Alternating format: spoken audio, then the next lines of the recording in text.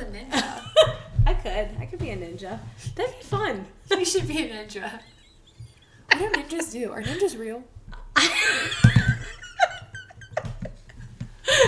The next slide. I don't know. Let's dig into it. Don't people hire ninjas to get their hit list? Do ninja things? To get their hit list. I don't know. I don't know if ninjas are real. I'm thinking Teenage Mutant Ninja Turtles, and those are absolutely not real. I'm thinking of ninjas dressed in all black. Oh. Is that a real thing? Karate chopping and stuff. Yeah. Well, I don't know. Maybe.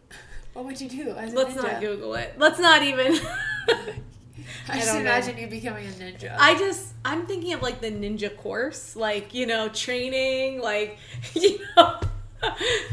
Kristel the ninja. Well, you just caught your phone from us falling. I think you I have ninja reflexes. Yeah.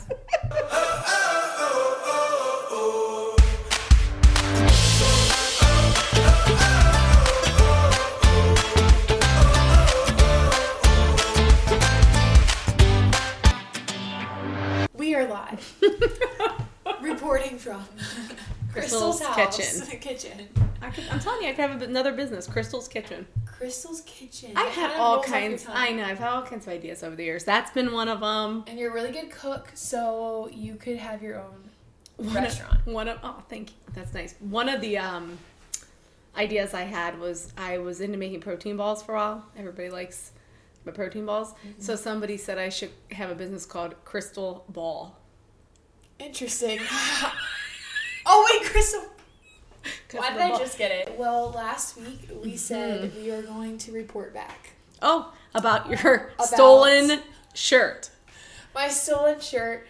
Now, Kristel, what do we have to report? Well, just in case somebody did not listen to last week, you did not steal this shirt. In fact, they forgot to take the security tag off of your shirt. Yes. But instead of taking it back, you've been wearing it for over a month. Singing in front of the church, worshiping, hugging people.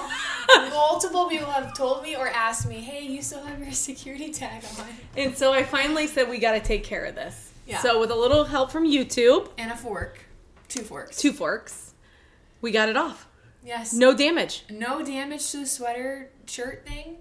But the button did go flying. It could have hurt somebody. It could have. The pokey thing. It really could have. Jeez. We were very fortunate. I keep going to grab to wear it, and then subconsciously I'm the button's on it, I shouldn't. And then I'm wait, Kristel got it off, and then I got all happy.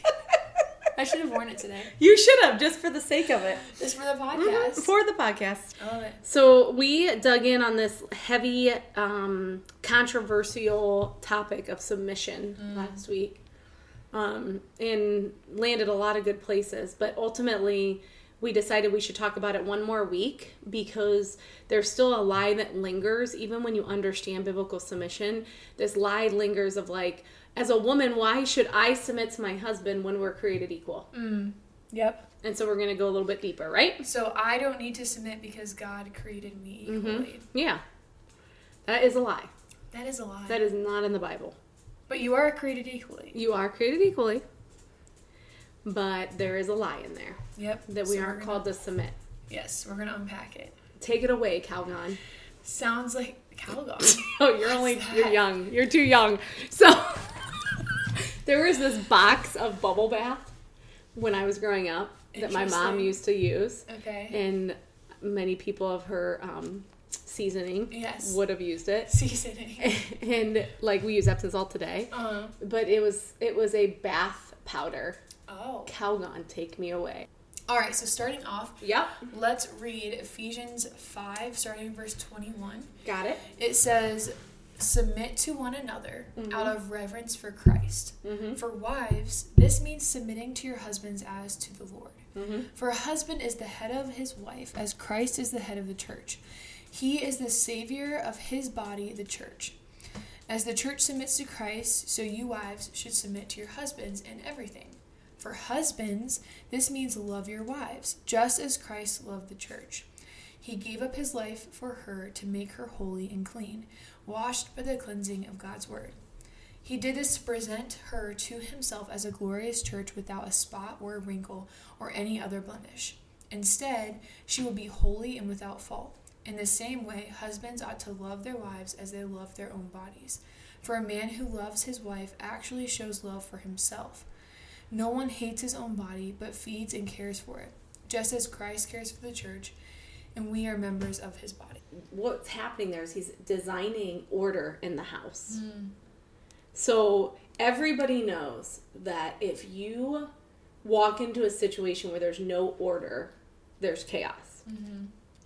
And God is not a chaotic God. So because there is the Trinity, God, the Father, and the Holy Spirit, we get to see a real view of where submission comes from. So if we could erase every worldly, cultural view of submission and just look at the Trinity, right there, we literally could end the podcast, because the reality is submission doesn't say that the man is superior over the woman. It says that Christ is equal status to the Father. So, and where do we get that? Where we get that is it's expanded in 1 Corinthians. It's in chapter 11, somewhere between 12 and 14, but we can look it up. Okay. And then it's in 1 Timothy too.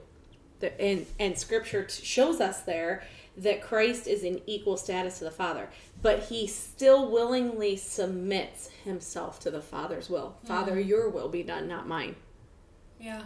So we are given this in Ephesians, this picture of order in a house and the way a marriage should be, that that God made the husband the head, and so the woman gets to submit. So there's order in the house. But that submission is the same submission that Jesus gave to his Father in heaven. So when we take cultural lenses and worldly lenses off, it's not a bad word. It's not I'm less than. It's God loves me so much. He created me for a purpose, and there is order in marriage, and there's a design for marriage. So in the same way, women are equal in value to men, and their worth to men, because we were both created in God's image. We were both created to glorify him. But based on God's design, men and women assume different roles in a marriage relationship. And it is by God's design that we do that. There we go. So here's what I love about the book of Ephesians. Is it's giving us this picture of the church. Yeah. It's giving us this picture of the church, and then it's showing us the mirror image of marriage to the church and what it's supposed to look like. And Paul's trying to give us some clarification that the church is Christ's entire body. So Matt and I together are whole, as Christ is the head of the church and the husband is the head of the wife. Okay, that takes so much out of it when you see that especially way. Especially when you take the cultural meaning of submission out of it. I feel like that is something that Satan has definitely used as a way to lie to us, another lie of putting bad context or bad meaning around submission, or even like we talked about last week, being a helper. But when we look at God is our helper, it's stated that 16 times in the Old Testament. It puts a whole new meaning around it, and we're able to see God's design and love through that, rather than what our culture has put around those words. You know what? That is another really good point. We're reading this and we're taking this word submission, but Paul further teaches later in that passage, husbands, love your wives. Yeah. It doesn't say husbands, dominate your wives. No. Husbands, rule your wives. Husbands, control your wives. Absolutely husbands, not. Love your wives. Yeah. So when he's calling a wife to submit, he's calling her to submit to a loving husband. Yes. Like the church submits to a loving father. Like the son submitted to a loving father. It's a whole different illustration, because you're now reading the scripture for what it actually says, instead of what the culture, what the world says. What Satan's been putting the lies. Yeah, and then also just to point out that Ephesians 5 starting in verse 21, it says, submit to one another out of reverence. And then it goes on to explain, for wives, this means this, and for husbands, it means this. Mm-hmm. So submitting to each other's roles and understanding that that God's design for those roles is different because mm-hmm. we're created different. Mm-hmm. But you're still recognizing that God created that person to do something different than how you were created mm-hmm. to do it. Mm-hmm. And both are different strengths. There's so much here that I wish we could just talk and talk and talk. Like, that a loving husband is sanctifying his wife. So submission is just an overflow of my heart that's right with God. Yeah. Right? Yeah. If I am bucking the system when it comes to submission, then I'm probably not healthy spiritually. Now, this is different. We said this last week, but it's different. We're not talking about if you are being abused or controlled. We're not talking about that at all. We're talking about men and women in general in the confines of marriage and what God originally designed it and created its purpose. Yes.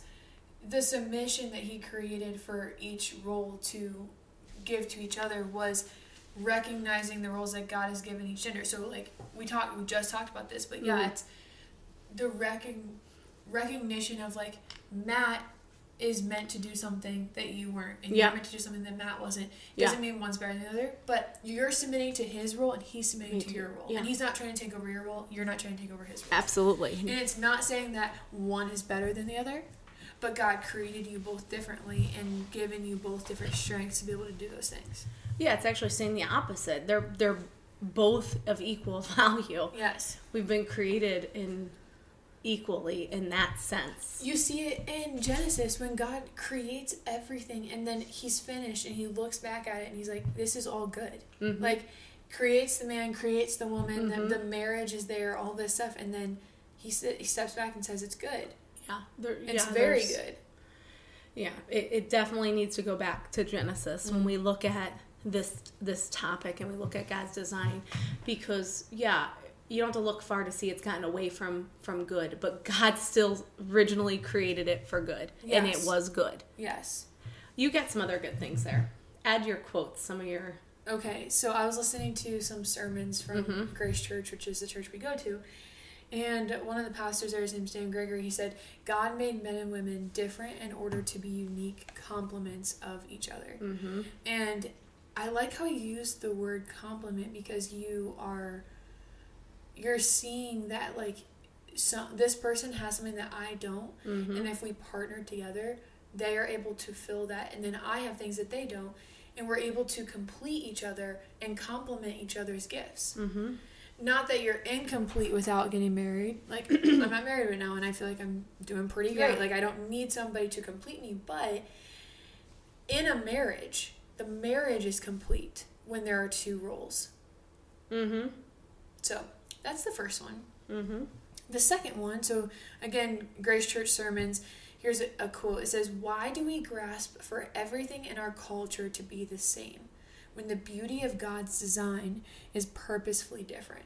God created things to be different. You look at, let's take animals for example. You look at an elephant versus a cat, mm-hmm. or whatever you want to compare. Completely different. Couldn't be any more different. Mm-hmm. But God created them all, called it good, and it's still his creation. Right. It doesn't lack value. Like, it's still his creation, but it's different. So God created things to be different. The quote at the end, it says, when the beauty of God's creation or God's design is purposely different. Mm. He had purpose behind making things different. Mm-hmm. So you can apply that to the different roles within marriage and see that God purposely created that in order to fulfill the other person's mm-hmm. and like role or the marriage. Mm-hmm. I think maybe one bad where this can go bad sometimes, misconception is, and we talked a little bit about it, but I think we should probably expand a little bit, is submit in all things, in everything, submit.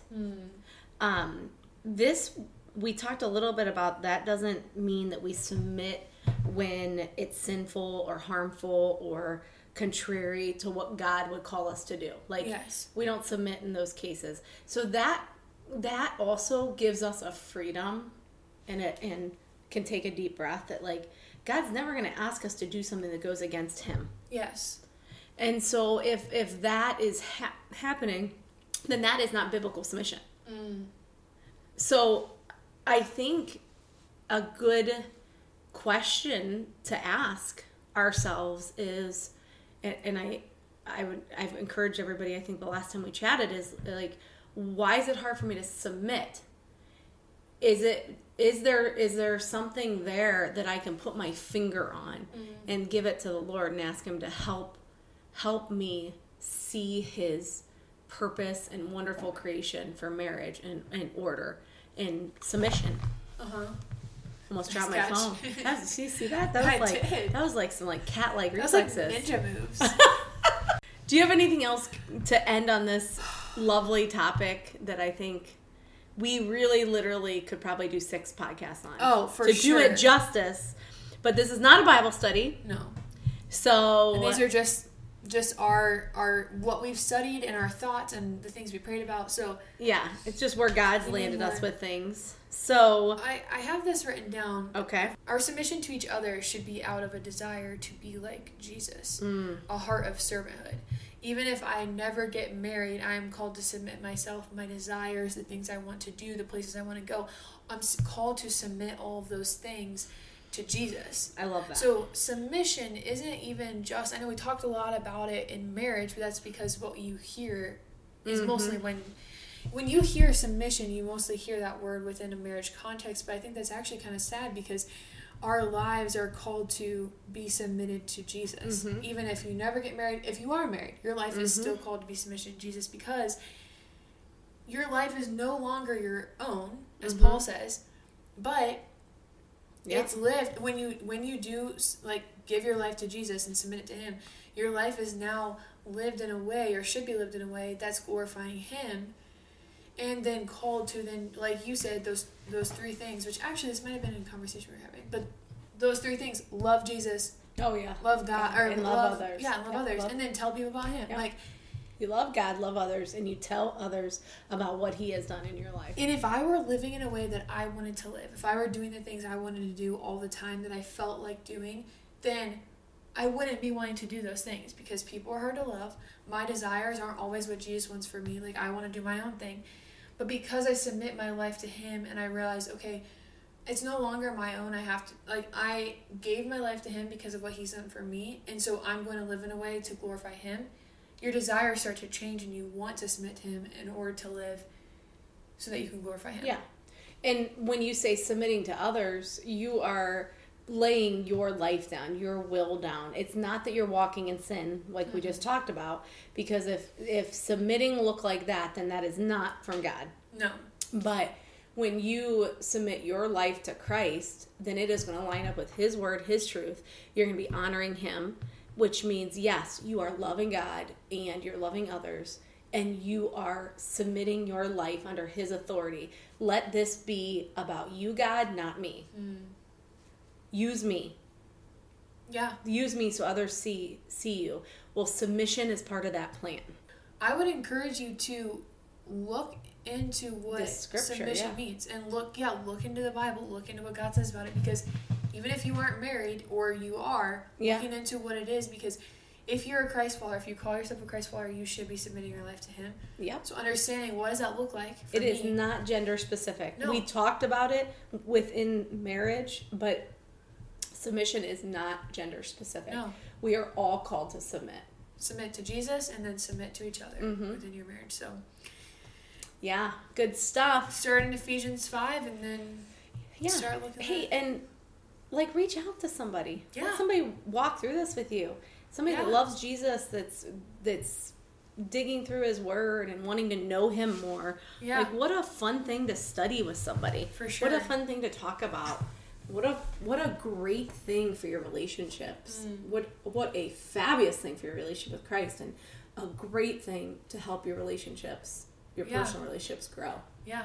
Yeah. So, before we pray, we are going to talk about we have talked about emotions before, but we're going to talk about this lie that because I feel it, it is. It's true. I mean, this is true because my feelings say so. Yep. It is true because I feel sad, so I am sad. Or I can't shake the feeling. I can't get rid of it, so it's something's true. Bad here. This is true. Yeah. And then we start living our life as a response to that feeling. Ooh. I love that. All right, you always know this because you're a ninja when it comes to knowing the prayer. Whose turn? You.